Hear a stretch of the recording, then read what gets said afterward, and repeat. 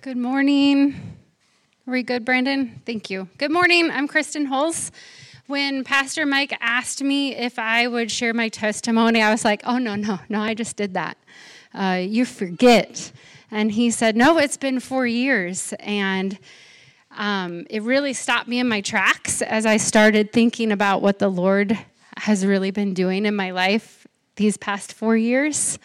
So, spoiler alert, if you want to know about my life previous to the past 4 years, you're going to have to invite me for supper or come over for supper or listen to my previous testimony, because today I'm really just going to talk about what's been going on recently. And really because the Lord calls us not just to a moment of faith when we believe in Him, but a lifetime of faith, day by day, month by month, year by year. And these past 4 years, my faith has been tested like never before. And there's things that I'm going to share today that, if I'm honest, I really wish weren't part of my testimony. But I wouldn't ever want to give up what the Lord has taught me. Lord, give me strength to talk about it. So my marriage ended, and I lost my husband in a very painful divorce. I was embarrassed. I was really ashamed. And mostly, I was just buried in grief. The death of my husband, my marriage, my future, this life that I had pictured, the life that I thought was going to be my life, the life I thought was going to be my kids' life, it was just completely shattered. And I was really struggling with an acute sense of hopelessness. There just seemed to be a void of any hope there. And in the Lord's kindness, we had been studying John. And in John 10:10, Jesus says, the thief comes to steal, but he says, I came that they may have life and have it abundantly. And I said, wait, what? I'm not feeling abundance right now. And as I meditated on that, I just recognized that my idea of an abundant life had been destroyed, and that's why I had no hope. And Jesus says that He came so that we have abundance. He's the abundance, right? And so my life may not have turned out how I wanted it to be, but I can still have a life of abundance because I have Christ. He must be my ultimate hope.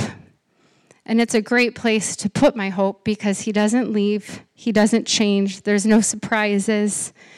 He's steady and always the same. And I fought with the Lord's strength to cling to that hope as I grieved the death of my marriage and what that meant for me and my kids. And through that, I learned to grieve and trust God with my grief, and I learned to grieve facing Christ, and to learn even more to put Christ as my only hope. Praise God for that. Now it gets really even harder. A few months later,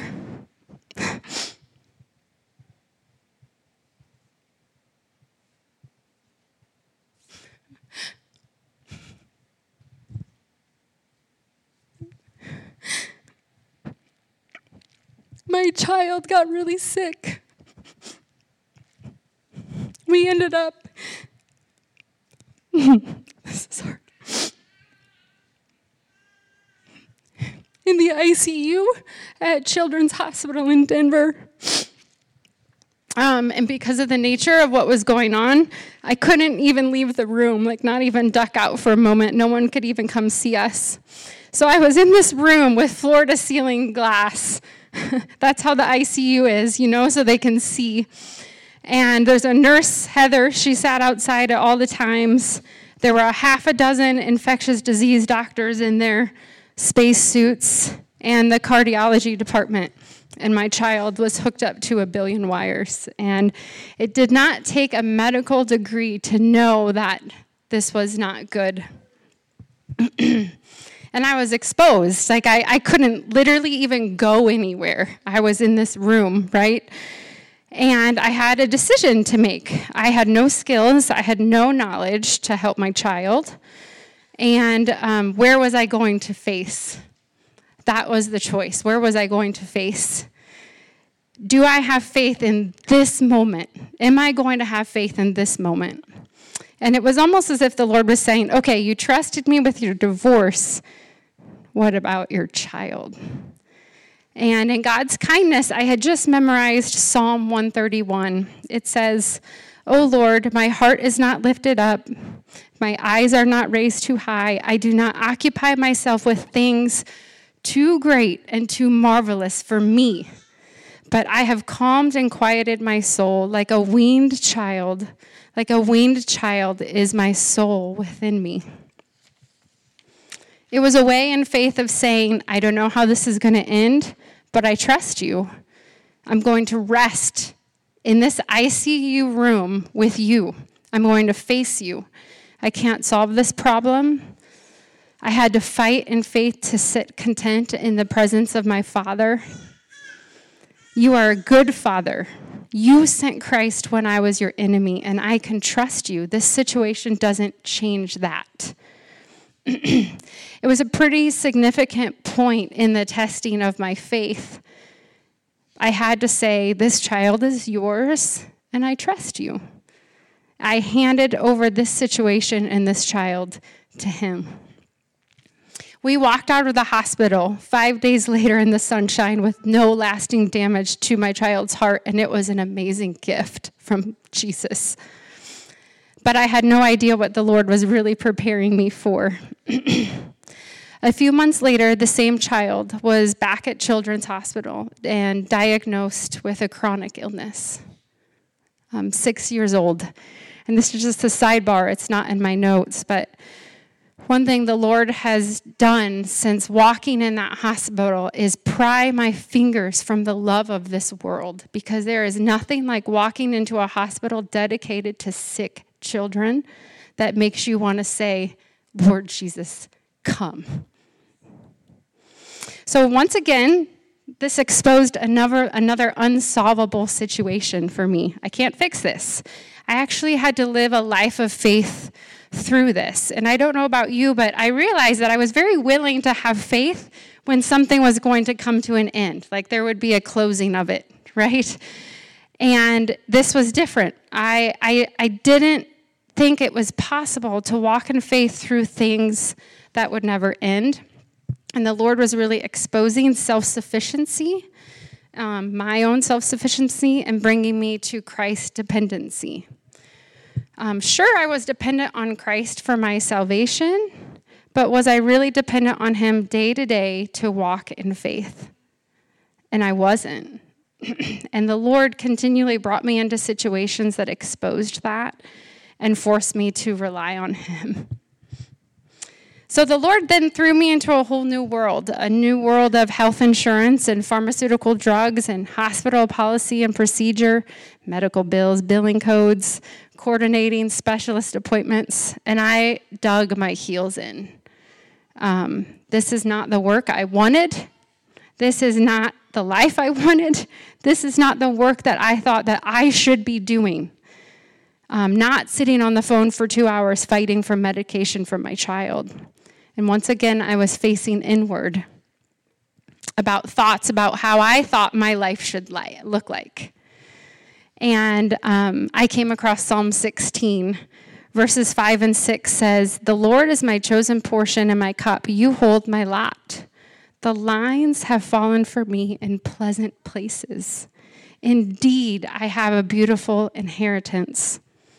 Lord, you hold where I'm at. The work you've given me to do, the lines you have drawn in my life are pleasant because you've drawn them. It's you who's given this to me." And I had to face Christ and trust him with this new life and this new work that was from him. The problem is that I felt like the work that God had given me to do was pretty much impossible. Single parenting, impossible. Fighting health insurance, very impossible. Helping my child fight a chronic illness, impossible. There was a time I had to fight a process change at Children's in order to get my child the medication they needed. Impossible.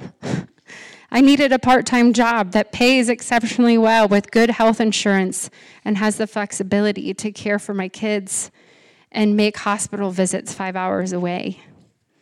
Impossible. In 2 Corinthians, Paul recounts a time that he was near death, and he says that the whole thing was so that he wouldn't rely on himself, but on God.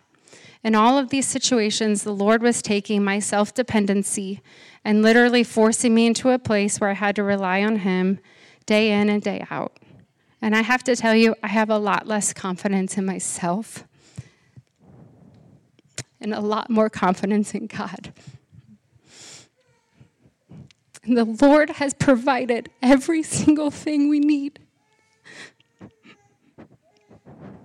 I don't have time. Mike didn't give me enough time to tell you about the time when he made a way for my child to get the medication that they said they wouldn't give my child at Children's by moving the heart of a pharmacist named Morgan to help us. About this crazy job he's giving me. I have worked at Caterpillar for 15 years, and I've never seen a position like the one I have now. It is from him. He has done it. About the amazing doctors and nurses he has put in our path. Every step of the way, he's put people in my path to help me. I've also realized that he has been cultivating the skills that I need to do what he's called me to do my entire life. He knew this was where he was going to take me, and so he prepared me for that. And he has never once forsaken me. Not once. He proves true to his word. If I had to summarize who I've seen the Lord to be these past 4 years, is that I've found him to be kind. The hardest 4 years of my life, and out of it, I see the relentless kindness that God has towards me because of Christ. Christ has secured that kindness towards me. I can't tell you how many times I've walked into courtrooms, hospital rooms, procedure rooms, whatever it may be, and just thought, the Lord has kindness towards me. And that's better than knowing how it was going to end up. Way better. I haven't done anything to earn this kindness, and it's all because of Christ. I know the Lord to be a Lord who is kind. How could I ever want to unknow that? I know I'm out of time, but I have to mention how integral the church has been.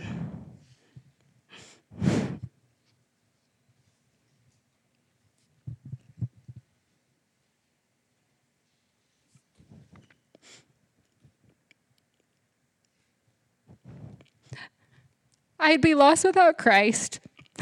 I'd be lost without God's word. And I would be lost without Christ's body. This body. You have served me and my family so well. And have been, time and time again, a tangible example of God's kindness to me. Thank you. So, would you join me in facing Christ?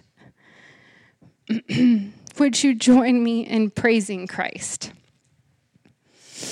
I may have told the story today, but I hope that you see that it's a testimony all about him. Thank you.